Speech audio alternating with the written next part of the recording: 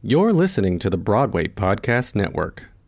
Lucky Land Casino, asking people, what's the weirdest place you've gotten lucky? Lucky? In line at the deli, I guess? Aha, in my dentist's office. More than once, actually. Do I have to say? Yes, you do. In the car before my kids' PTA meeting. Really? Yes. Excuse me, what's the weirdest place you've gotten lucky? I never win and tell. Well, there you have it. You can get lucky anywhere, playing at LuckyLandSlots.com. Play for free right now. Are you feeling lucky? No purchase necessary. Void where prohibited by law. 18 plus. Terms and conditions apply. See website for details.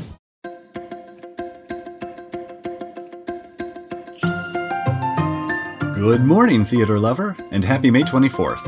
I'm Mark Pikert, editor-in-chief of Playbill, and you are listening to Today in Theater History.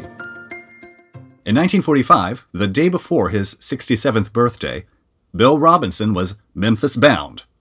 In the musical, a group of black performers puts on a performance of HMS Pinafore to raise money after their ship is marooned on a sandbar. Don Walker and Clay Warnick gave Gilbert and Sullivan a boogie-woogie and jazz spin, and the musical lasted for 36 performances on Broadway. Jerome Lawrence and Robert E. Lee worked with composer Jerry Herman to make a musical out of Patrick Dennis's book and their 1956 play about life with his only living relative.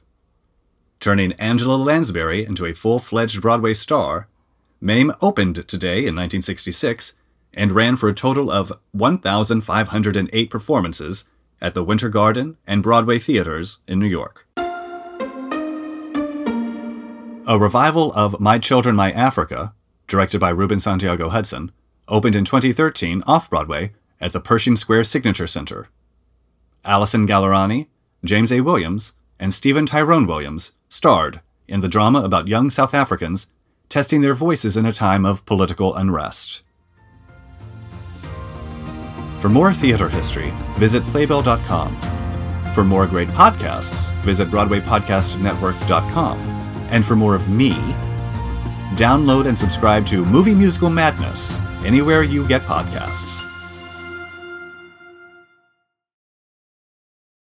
Hey, it's Leslie Odom Jr. here on the Broadway Podcast Network to tell you about the Rise Theater Directory, a program of Maestro Music. Rise is a national online resource designed to connect and empower backstage and administrative and creative theater professionals from underrepresented backgrounds.